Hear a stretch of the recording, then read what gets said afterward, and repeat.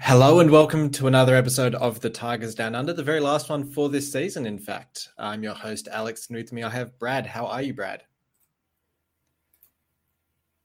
Hey, mate. How you going? Very good, very good. Yeah, we had a few technical difficulties there, which was apologies, everyone watching along. A bit of a late start for this one, but got there in the end, and we'll get straight into it, I reckon. Look, we'll do a small recap of that last game of the season just before we move into reflecting on the season, looking at potential changes to the personnel over the off-season as well. But we'll just do a quick review of that last game of the season first of all, since we haven't had an episode between then and now. 1-1 draw with Forest. I think it was 3 changes to the side from the previous game. Longman, Elder, and Slater all coming into the side.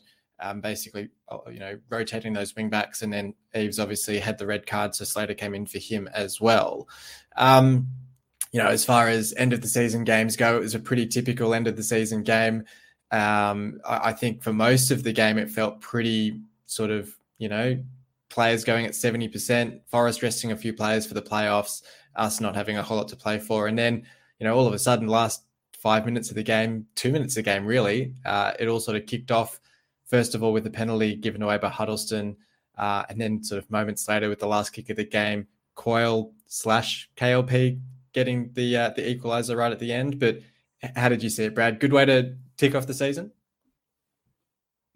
Yeah, I think it was. And, a point against Forest is pretty welcome. But I think, like you said, it was a pretty dour, low-key, end-of-season type game where, to be honest, it probably could have been 2-0 either way late in the game. But probably the only thing that was interesting there was just the fact that we didn't look that unfazed with anything. At times, Forest, they ran around us a little bit and probably looked more like a team on the up than the down. But for us anyway, I just felt like, well, we showed that when we relaxed on the ball, we were pretty much matched it with them. But I still don't take anything out of it to say, oh, that's how we'll start next season, because we know a lot can change by then. But probably the thing that I didn't mind out of the whole sort of game, if you like, was the fact that we didn't just relax totally. I think we've been guilty at times of taking our foot off the pedal and looking horrible for 15 or 20 minutes. But I think at the moment, you could wrap that game into a nice little 10-minute highlights package, and that's probably all you need to worry about. Yeah, that's right. I think, as you said, it's hard to take too much out of the game in terms of how we'll start next season, especially because, as you say, we don't know who's going to be there. A lot can change in the off-season in terms of personnel. We did get to see Tom Huddleston come on for a farewell appearance. Putting aside the fact I don't know if he necessarily knew it was a farewell appearance before the game, it was good to see him out on the pitch again and, reminding us of what a player he is. I thought his range of passing, his ability to sort of, break down the tempo and sort of, keep us in possession of the ball at times as well. It's a shame that he hasn't been able to stay fit and stay on the pitch more this season, because he showed that he's still got that class and that ability. It's just, I think his body's just starting to let him down a bit. Yeah, look, I agree, mate. I don't think there was any coincidence that I think he came on with about 15 minutes to go. And the last, well, probably more like last 5 minutes, but the last 10 minutes was more exciting from both teams. And I think it's because they started pinging a few passes around and really happy to try and see what anyone could get out of the game, because it was pretty much looking like a nil all pretty dour performance, if you like. But yeah, look, it's a shame in a way, because we all love Huddleston. We all know that the guy can play, and he can play at this level. But I think we said when we first signed him that, we'd be happy to have him as a squad player. But I think, as we found out a few times this year, the squad players really need to be majority fit. And that was the hardest thing for him. He never got a real crack at it anyway, to be fair, but that was mainly because of injuries and form. Yeah, that's right. Soft penalty, fair penalty. How did you say it? Look, I think we'd probably have to say a little bit soft, but there's been 10 times worse this year. I just love how they never seem to fall in our lap. When we get the chance to look at something similar, we've had dodgy handballs at away games, and you're like, well, we can see it on one camera angle, let alone about 5, and a referee basically being right there. But look, in the end, I don't think anyone was disappointed with the draw. So the pen was probably okay. I mean, as well, there was times there where they definitely looked a better side than us.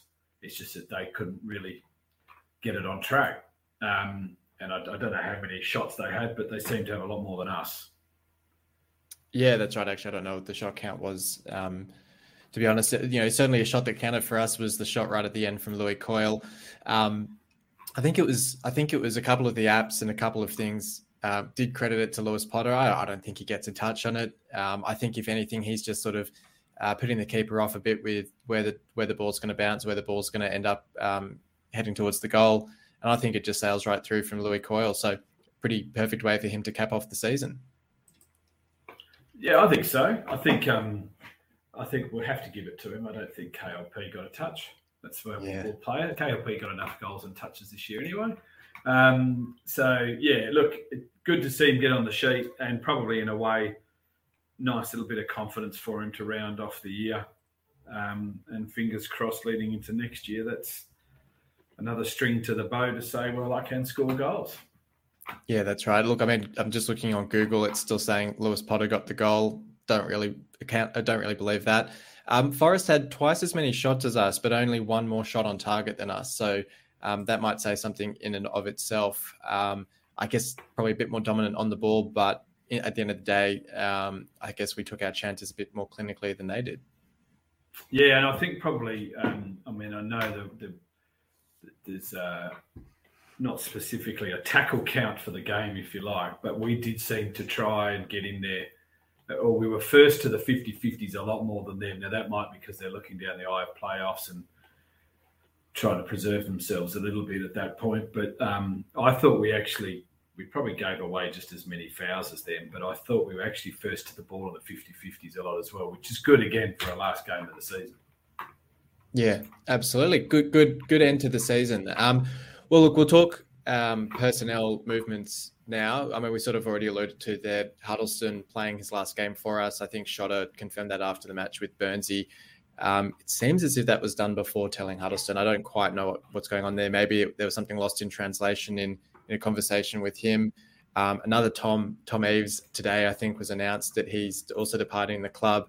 That one, I mean, I see as a sort of predictable change, but I also think the fact that he put in some pretty impressive performances since Shotta's come into the club, since Ajun's come into the club even, I could see a chance that he'd stick around for another year, extend his contract. It'd be reasonably cheap, solid depth as a player. And then we're seeing, I think it's Wilkes is going to get a contract extension. I think Shotta's talking about giving him or triggering his 1 year extension. And I think that's the main sort of ins and outs, so to speak, so far. We haven't heard too much about, I think it's Smallwood, Honeyman, Elder, and a couple of the others, and Wilkes and a couple of the others who have that 1 year extension available on their deal, but haven't yet had it triggered or haven't yet signed new deals. Obviously, Ingram, another one as well. So first of all, I guess, what do you make of, the news about Huddleston and Eaves? We sort of already touched on Huddleston. And then I guess of those players out of contract, who would you like to see stick around? Well, look, I think Eaves was a surprise because, again, we get back to trying to, we're not going to win or get promoted out of the championship next season with just the best 5 or 6 players we can put on the park. We're going to need 20 to 24 really good squad players to get through the long season, which we always talk about. So I was surprised with Eaves, because I know he's much maligned, and in the end, he is a striker. He shows he can score goals, sometimes very opportunistic, sometimes they fall in his lap, but he's there. And I would imagine that he's only probably on a salary range similar to what most of our average players are. So normally I would expect someone like Eaves to be going because of a wage issue. We're not getting our value, if you like, but I would say that seeing his salary must be mid squad. Yeah. With maybe some goal bonuses. I don't think he hurts the purse strings next year. So that was probably a little bit of a surprise. Well, I was just going to say, I'll just add, because we've just got Logan has joined us, so I'll add him to the conversation as well. But you go on, Brad. You're just talking about the player departures. Yeah, so I think the other one you mentioned was Honeyman. Again, I don't think he's re-signed, but he's certainly a pretty important part of the squad, and I wouldn't imagine he'd be shopping around. So it's obviously just a matter of terms. And I think was the other one that you mentioned as well was Wilkes has been offered a contract. Wilkes, I think they're triggering the 1-year extension, and then Elder, Ingram, Logan. I don't know if you know all the players, or that sort of group of players who are out of contract and we're potentially offering extensions to, potentially triggering the 1-year extensions. We've got a press conference coming up tomorrow with the Jun. Do you reckon maybe there's going to be a big announcement of a whole bunch of players having re-signed deals, Logan? Look, I found that a really interesting thing, and I can't wait for this press conference, because if you actually, consider all of the rumours and speculation that came around, when Ajun took over, was that there was, going to be mass change, and we were looking at, potentially upwards in front of 9 or 10 signings. So the reality is that that's yet to happen. And I guess that, depending on, assuming that, Shotter's going to be the manager who starts off next season and takes the reins, he's done enough to keep his position. I would imagine some of the conversations in the backroom staff at the moment would be very interesting as to what kind of level of change we're going to expect to see. A lot of those players that you're mentioning are definitely players who probably can cut it in the championship, but I guess it probably has to line up with our ambition. Like if we're looking to cut it in the championship, then I think a lot of those deals will, you will see come to fruition, and they will add on the year clause and all the rest of it. However, if there's a real championship, run or potential that we might be gunning for those playoff spots, then I'd expect a lot of, additions to be coming in and some fresh faces. So how that press conference goes tomorrow is going to be incredibly interesting.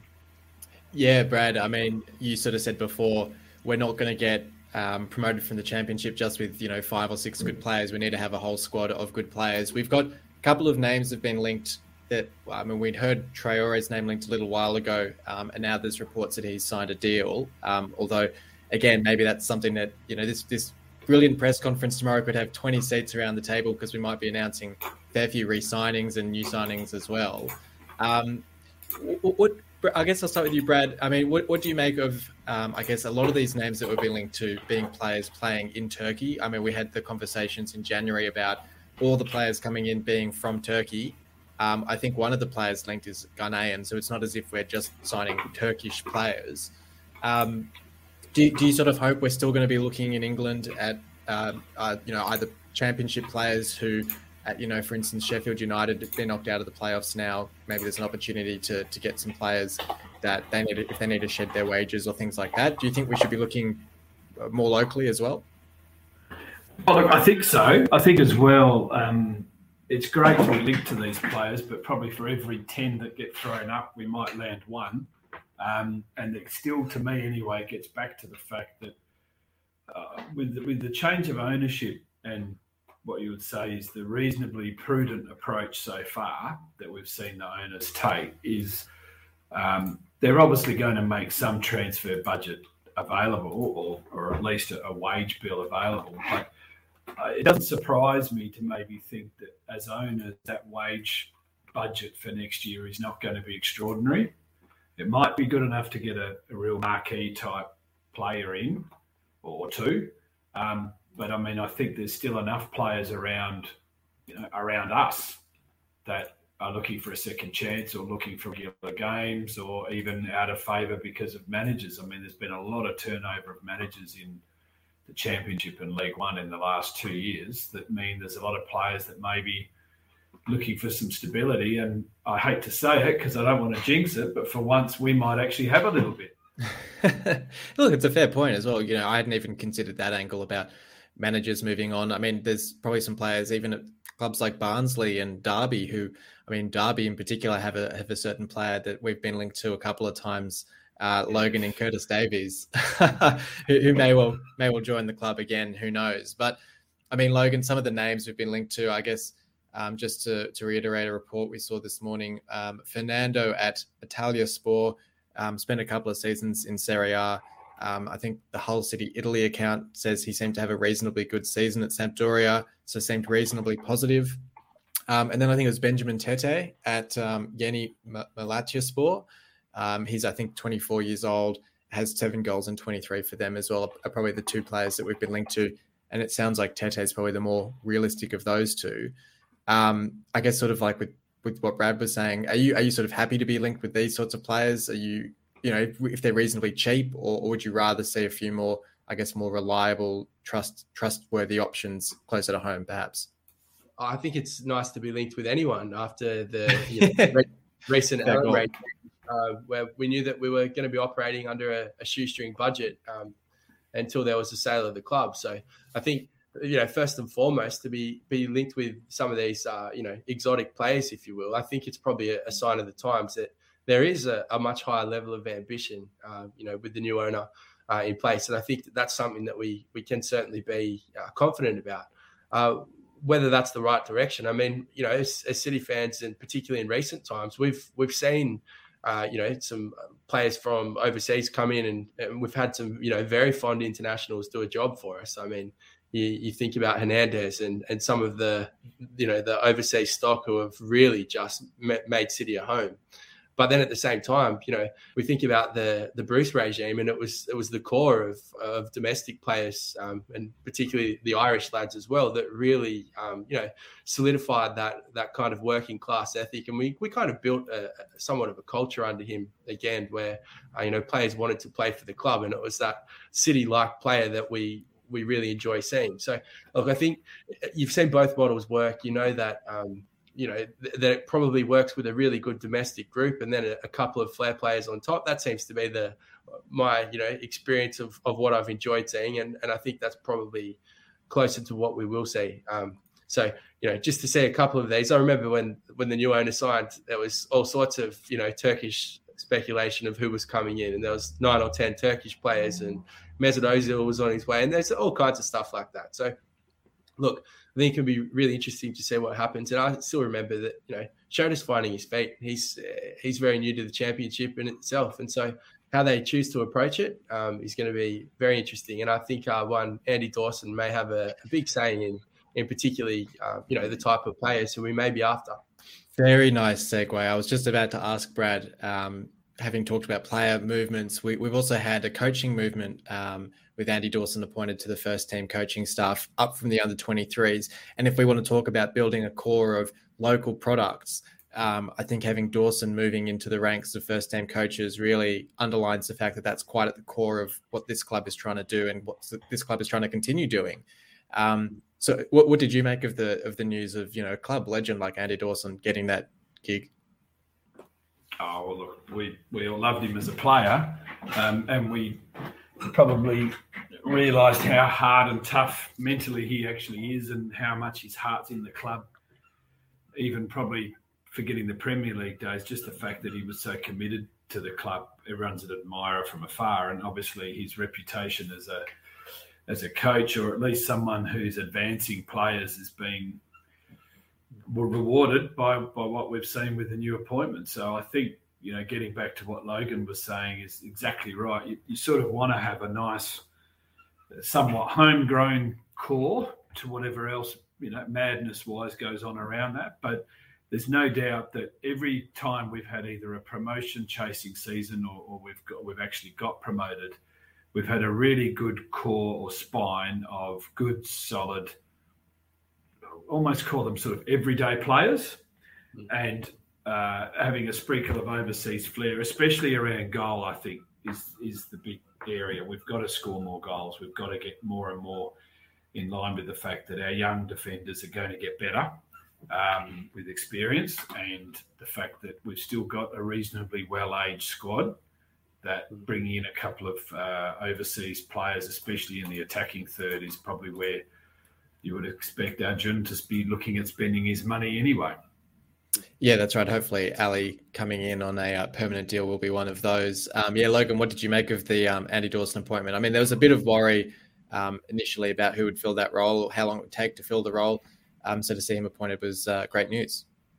Oh, absolutely was. And I think it's just another one of the big ticks for the fans, like as far as what Ajun said that he was going to be looking to do and wants to really, create that, I guess, that family club kind of culture again. It's something that, he impressed on everyone when he signed. And it's certainly evidence of, him sticking to his word.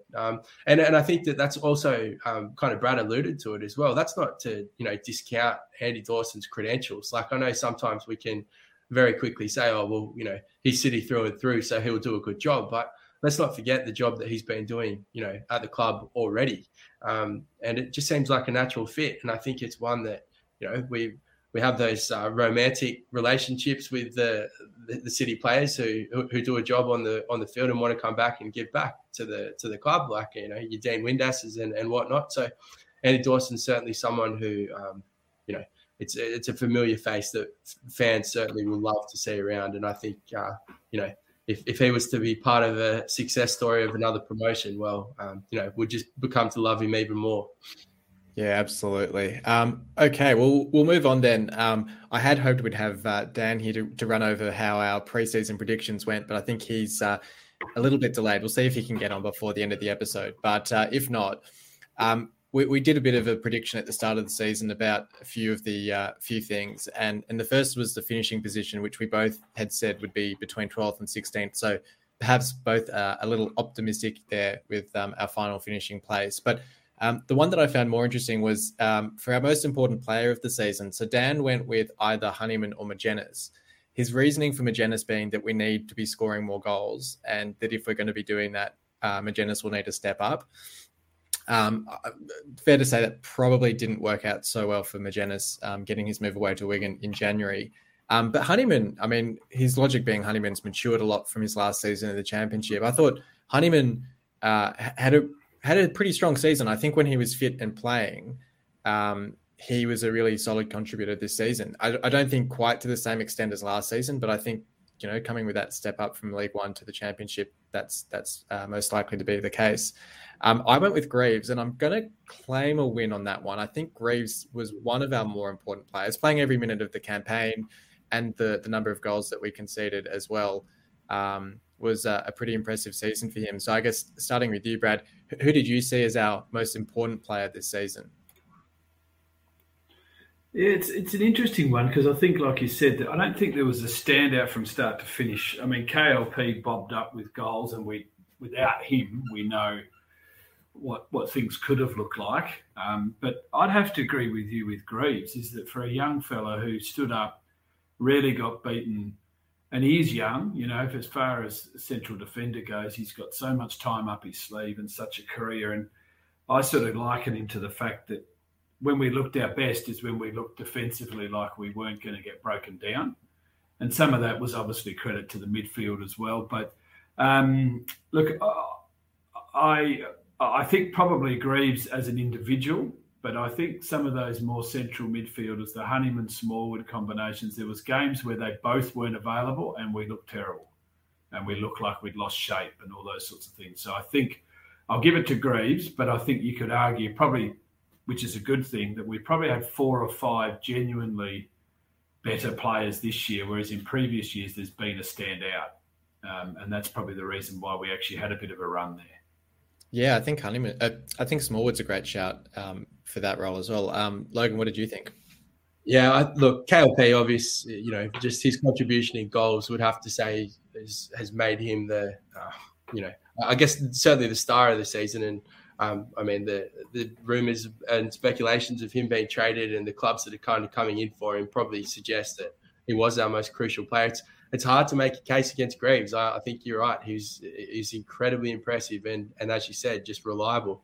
I don't know if this is probably not answering the question, but I just wanted to give a kind of honourable mention to Fleming and McLaughlin because I think that they're two players who, certainly weren't in any level of conversation of being important or having huge roles. And towards the end of the season, they both kind of, revealed themselves to be incredibly important players to the setup. And, I know that later on in the season, we had that horrific loss to Bristol. which didn't really reflect just how good we had been defensively in the later parts of the season. So I think that, all things considered, yes, KLP is the star man. I think that Greg's had a huge season. I think Baxter was great in goals as well. But there was a couple of sneaky people who popped up that I think are certainly worth talking about. Yeah, no, absolutely. I guess the other preseason prediction we did was the biggest red flag. So after 2 months or 8 games, if this had occurred, we'd be pretty worried about our chances for the season. Dan's, both of ours followed the same theme, but Dan's was if we're not scoring consistently, so he wanted to see at least 8 to 10 goals in the first 8 games to give us a chance of staying up. After the first game, you'd think, easy, 4 goals on the opening day against Preston, we'll be completely fine in the scoring stocks. And we only scored 1 more goal for the next 7 games, which is crazy when you consider that scoring run on the first day of the season to how that ended up over the next couple of weeks. Mine, along a similar theme, was that we needed Wilkes or KLP to have scored, which KLP did on the opening day, and that we needed 15 goals between them for the season. And I think Wilkes got 4 and KLP debatably got 11 if we're going to count that last goal of the season. So just squeaked into the 15 goals. But I mean, looking back on it, Logan, I'll start with you, but looking back on it, that start to the season, I mean, from the highs of that opening day to the real concerns around where our goals were going to come from and what was actually going to happen with the team over those first couple of months was a bit of a worry. Oh, absolutely. And I think that, as you mentioned, the Preston game gave us a real false sense of security. And let's not remember how serious of a threat relegation was for a long part of this season. So, I mean, I guess if you're going back to the previous question with who the most important player was, and, KLP had the largest goal return, that probably answers the question in itself, realising how crucial his contributions were. But yeah, it was really fascinating. Hindsight's a beautiful thing, but when you're able to dissect the season, probably speaks to the importance of how well we really did rally after those first kind of 10 games, after the win on the opening day, and then a horrible patch that, had things looking pretty grim around Christmas. But, as we sit here now comfortably celebrating the fact that we'll still be playing championship football, there are a lot of really positive takeaways from this season. And I guess when you encompass the fact that it also came with an ownership change, it's been pretty successful. Yeah, absolutely. Brad, how are you feeling sitting there after the first 2 months of the season, just about? I think we'd scored 5 or 6 goals. We got a draw against Bournemouth, I think, and somebody else had been doing reasonably well as well. So, it wasn't as if we weren't picking up a few points here and there, but just weren't able to get any wins on the board. No, and I think it was probably, like you said, it wasn't like it was disastrous, but you just had this feeling, right, here we go again. We're going to look like we've got all this promise and we'll ground out results against or even get 3 points against teams we shouldn't, but then those around us, or, a Tuesday night at home, we drop points to someone that we shouldn't, and you just start thinking this is going to go down to the last month and give us all grey hair. But I think probably the only thing, like Logan mentioned before as well, that at least KLP was around and fit. And so we knew that even if we were boring, we should be able to score the odd goal that kept us up. The problem there was defensively we were leaking and not looking settled or fantastic. And it may be the other change with goalkeeper. It may be a few things during the year that really made a difference. But at this point, we're all probably thinking it was time for the Allams to definitely go because we're at our lowest again. And anything that could show some sort of promise, we're hanging on to a bit. Yeah, that's right. Look, I guess before we do move on to those end of season awards, I mean, we're sort of already doing a couple of them here. We've alluded to it a few times, and you just mentioned there, Brad. Logan, I'll start with you, I guess. Reflecting on that ownership change coming as it did halfway through the season, I look back on the first episode of this season. I think you and I were talking about the potential for the ownership change. There was the rumours about Ajun. We were sort of sitting here saying, oh, yeah, here we go again. It's another rumour. It's going to linger around for a couple of weeks or a month or two, and then it's going to fade away just like all of the others have. As it got closer to happening and as it became more and more concrete and that excitement sort of grew and the speculation grew about what it would mean for the club, as we sit here now on the other side of it, new owners able to be excited and, you know, optimistic about next season. We've sort of already talked about it with the potential for signings, but just what does it mean to you to have that sort of breath of fresh air in the club and what it can mean for the club going forward? I think it's just it's the joy of being able to be optimistic about it again. I think that, you know, it was such a toxic kind of ownership fans relationship for so long that even when the times were good and we'd have like big wins, you never really felt like it was going somewhere. Like it always had a ceiling. So you'd kind of have a couple of wins and it was, you know, things were looking optimistic. But then you realize that, oh, actually, no, you'd have a couple of losses or there'd be some level of injury and you'd go, oh, well, you know, this is a problem. And, you know, it's just also the unsettled nature of Grant McCann. Like, I mean, there was just so much uncertainty. And I think that that's the most exciting part for me about Ajun coming in is now we're able to sit there and go, okay, we kind of get a fresh slate. And we've been told, you know, some of the things that he values as an owner. And we're starting to see the fruits of that. So I'm not expecting, you know, an amazing season next year where there's a huge level of investment. You know, we get promoted, although there's a possibility for it. And, you know, it would be nice. I still think that, you know, the fans are probably happy now to have a couple of seasons where, you know, I wouldn't say mediocrity, but where we've got just a steady build. I think that would be comfortable. Whereas I think under the Allams, that was probably the best it was going to get. And I think that's probably, you know, as we try to break it down, the big takeaway is there's a reason to be optimistic. Yeah. Brad, do you agree with that? Yeah, absolutely. And I think there's probably no coincidence that once we actually got settled there, I know we had a bit of a rocky, let's say, second, third month with the new manager in charge, but we were picking up points, we were scoring goals. Whether the system was working or not didn't really matter. The selections matched what most of us expected. Although, you know, Eves getting a game here or there when we didn't was a bit of a surprise. But it's still, I thought he, from afar anyway, the manager did manage the players pretty well. And I think that's something we're going to go into our first season for a while where we've got some promise of money, not much, but some. A manager that's reasonably settled, and not to mention a squad that's more than 12 players. So all these things mean we're actually going to get a pre-season in that could really be helpful. And it sounds like off the field, the resources the club have got at their disposal are as good as they've probably ever been in the championship. Yeah, well, we've got an airline now.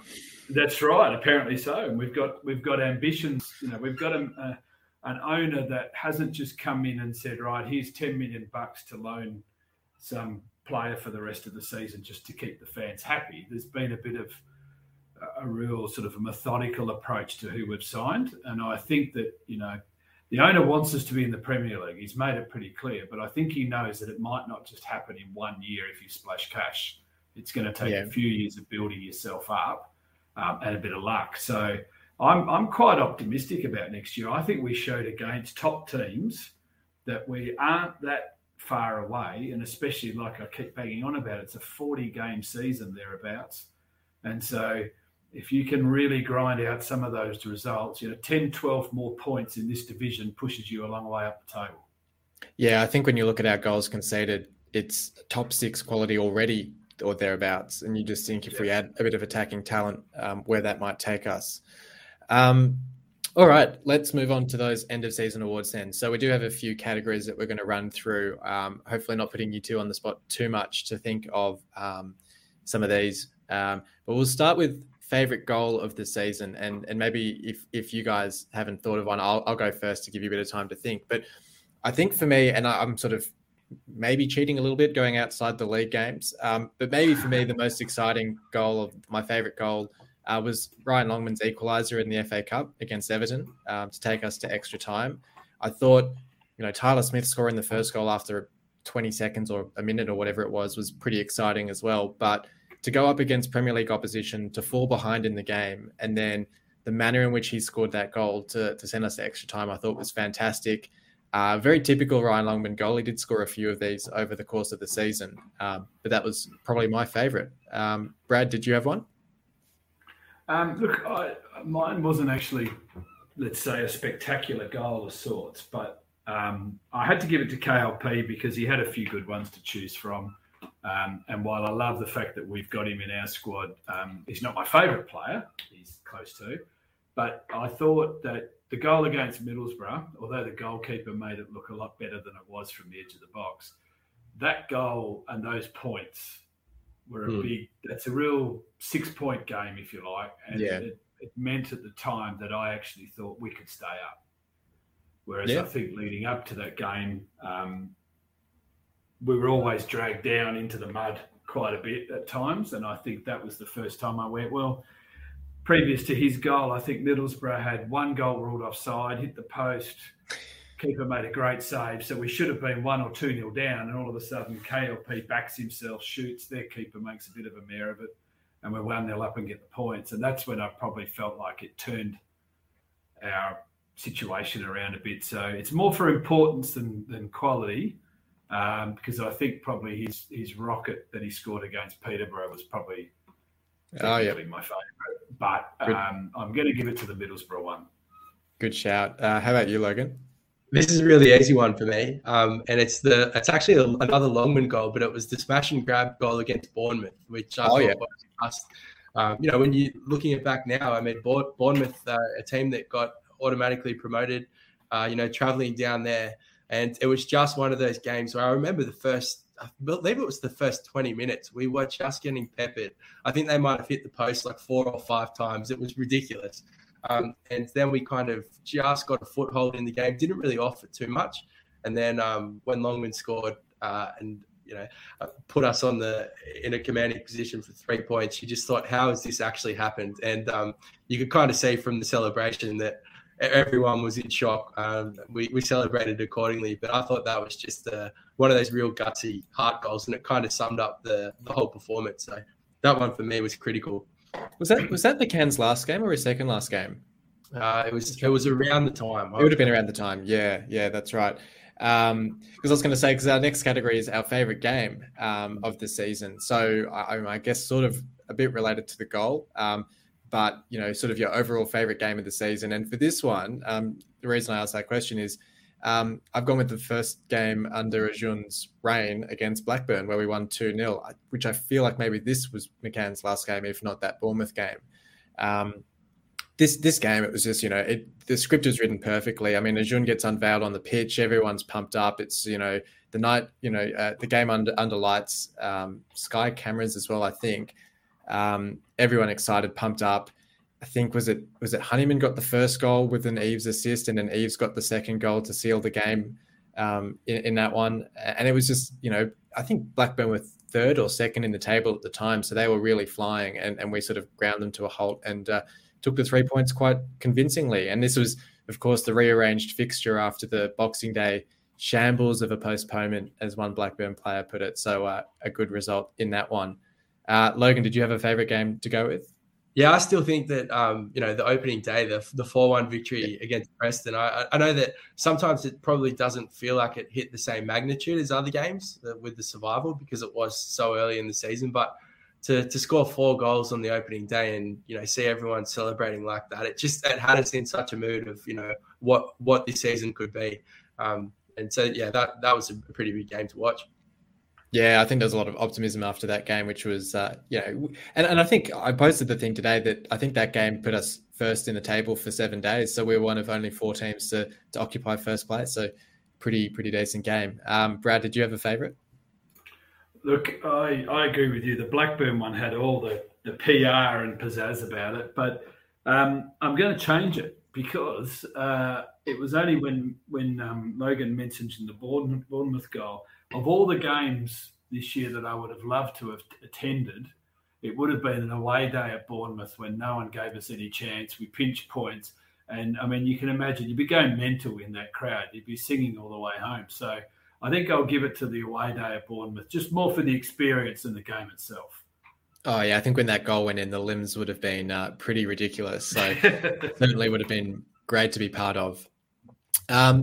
Our next category is most improved player. Now, this one's a little bit tough to think of in some circumstances, I guess, because it's hard to compare I guess, the playing squad last season in League One to this season. But this one was the sort of the player that you thought improved the most over the course of the season, or sort of took the league by storm.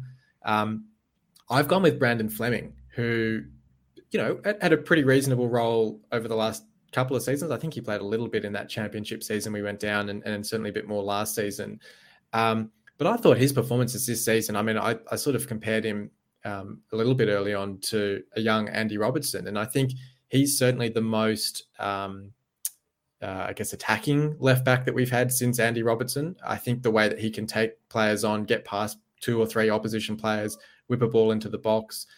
We saw him linking up a few times really well with Eves from that left-hand side, linking up really well with KLP as well, and Greaves as sort of the Hull-born trio. And I think he's taken himself from being one of those young players who's around the squad getting the odd minute to being a legitimate first 11 or sort of top 15 player at the club now. And I think that's a huge improvement from him. Brad, did you have a most improved player? Yeah, look, I think it's no surprise because we've already talked about it, but I just think Greaves stepping up from, we know he played a lot of games last year, and he was very good last year too, don't get me wrong, but we all know the difference between League One and Championship is a decent jump. Some say the biggest jump of all the divisions. And, I mean, he barely missed a minute. He was that good in multiple changes of formations, with changes of managers, with days where he would have had the toughest day at the office because we were defensively not going well, whereas last year was a bit different. It's easy to be a central defender when you had the squad we had last year. And like you pointed to, the fact that we had one of, a pretty miserly defence for a first year back in the Championship, I think is a pretty big attribute for him. And the guy's only 21 or something. I mean, he's phenomenal. I think he played literally, he reminded me a lot of Michael Dawson. Basically just stood up every game he could all year. I think he played all bar one game or all bar two. No, I think he played every minute. Him and KLP, I think, played every minute of the campaign, which is ridiculous to have 2 players at the club do that. Yeah, and I think we all know KLP's good, and I agree with you. I thought Fleming's growth was massive, but I think Greaves, you're almost looking at a Premier League defender already, and yet he's just stepped up from League One last year, and so he's my most improved, if you like. Yeah, great shout. And Logan? Yeah, look, I think both of you guys have really targeted on 2 awesome ones, but I don't want to let this question pass me by. I think that it's really hard for us to quantify just how much KLP has improved this season. I think that, it's very easy to say that, he's our player of the season and he was the most critical with his goals scored. But let's remember that last year, he's still a very young player himself, but to play League One, to get the England call up as well, and to have had the goal return and assist that he did in Championship football, I just think he's immense. And it's no reason that, it's no coincidence, that he's been linked to, to very decent Premier League clubs already. And I think it's because you see that every single time we get into the final third, there's one player that looks genuinely threatening for us all the time, and it's always him. He just produces things out of nothing. And it's interesting, as you talked about whether he's got 10 or 11 goals. If you go back and look at some of the chances that he's had and the times he's hit the posts, there's some genuinely world-class goals that, are only a whisker away from being added to that goal tally. And I think that that's only going to come as he gets older. So for me, he was, the most improved by some distance. Yeah, no doubt. And that brings us on to our main award. And as you say there, I mean, he's the club player of the season. He's the players player of the season. He's the supporters player of the season. And of course, KLP is also our player of the season, amassing a massive total of votes over the course of the season.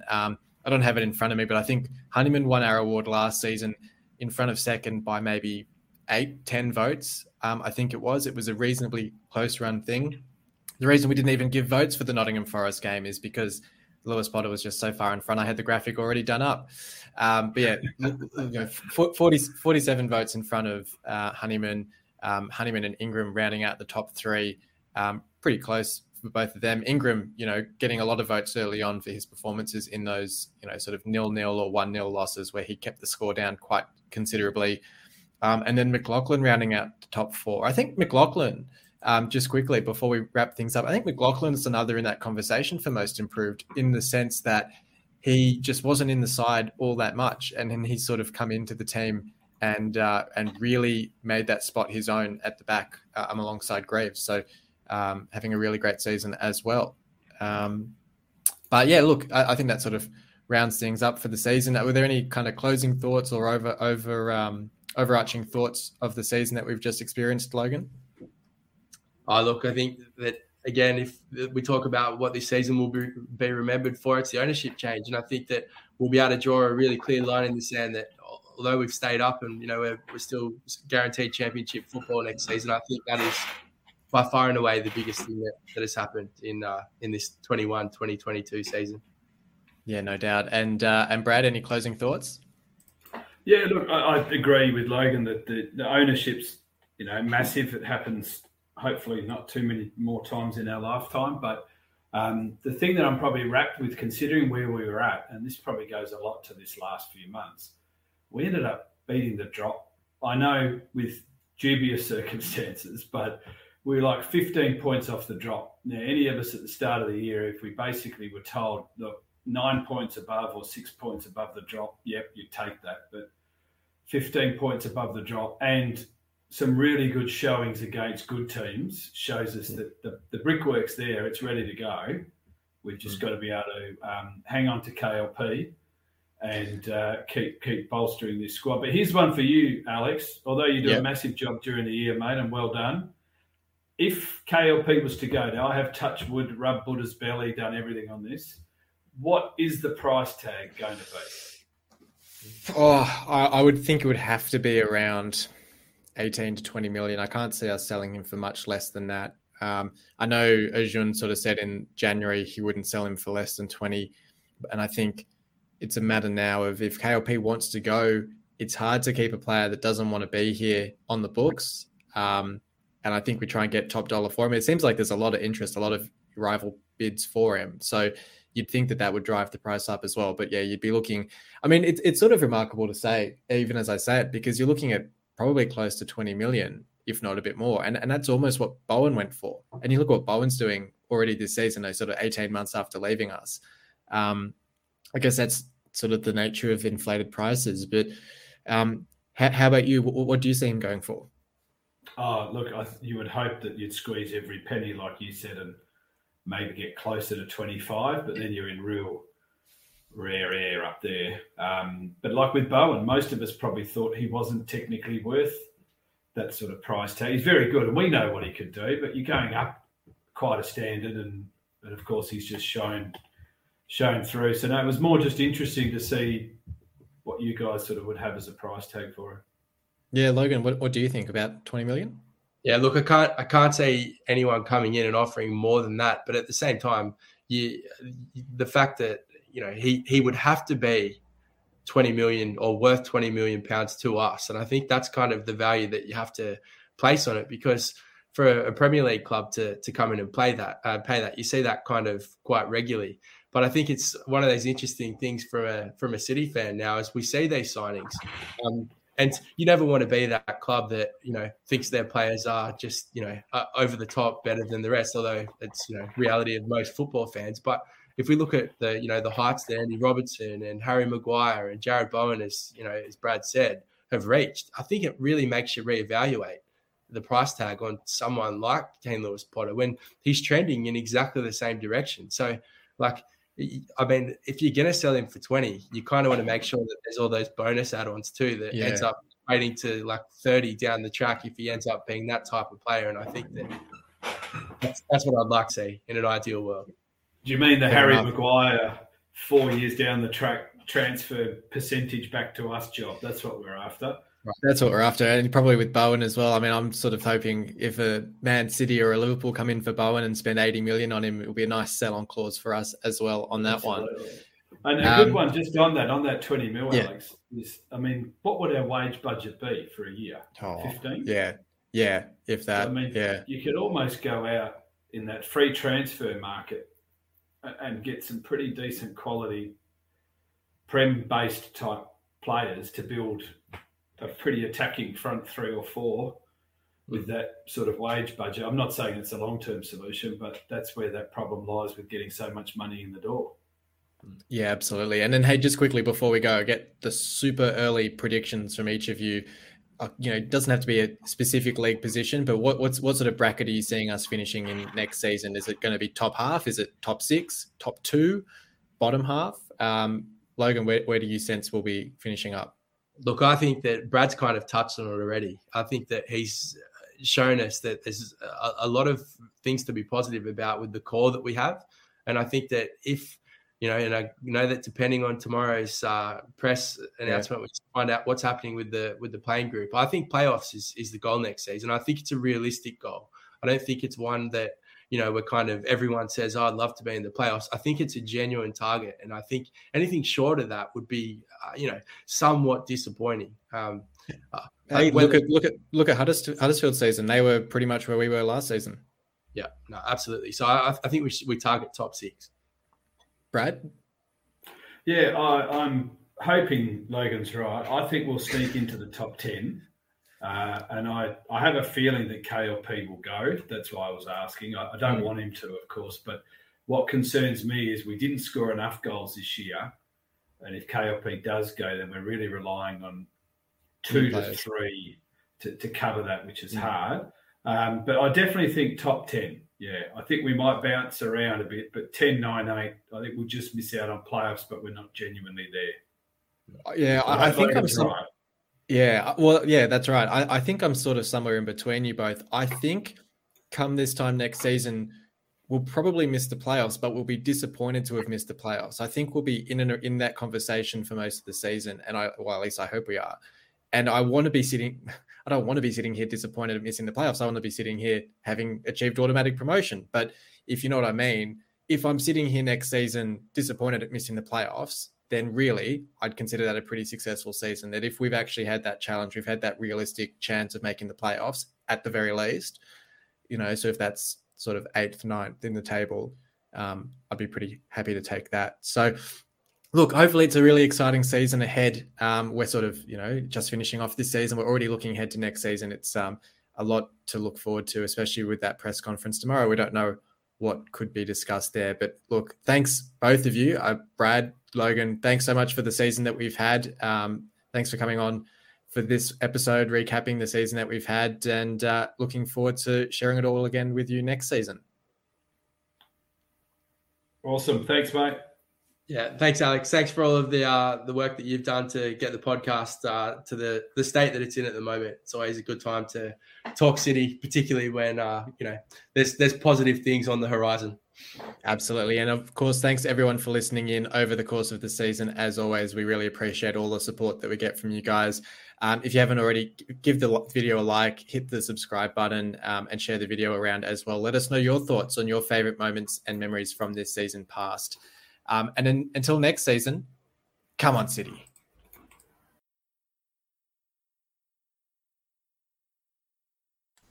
You've been listening to the official Hull City Australia podcast. For more discussion, join us on Facebook in the Hull City AFC Australian Supporters Group, or follow us on Twitter at Hull City AFC Oz. The music was created by Amber and Black.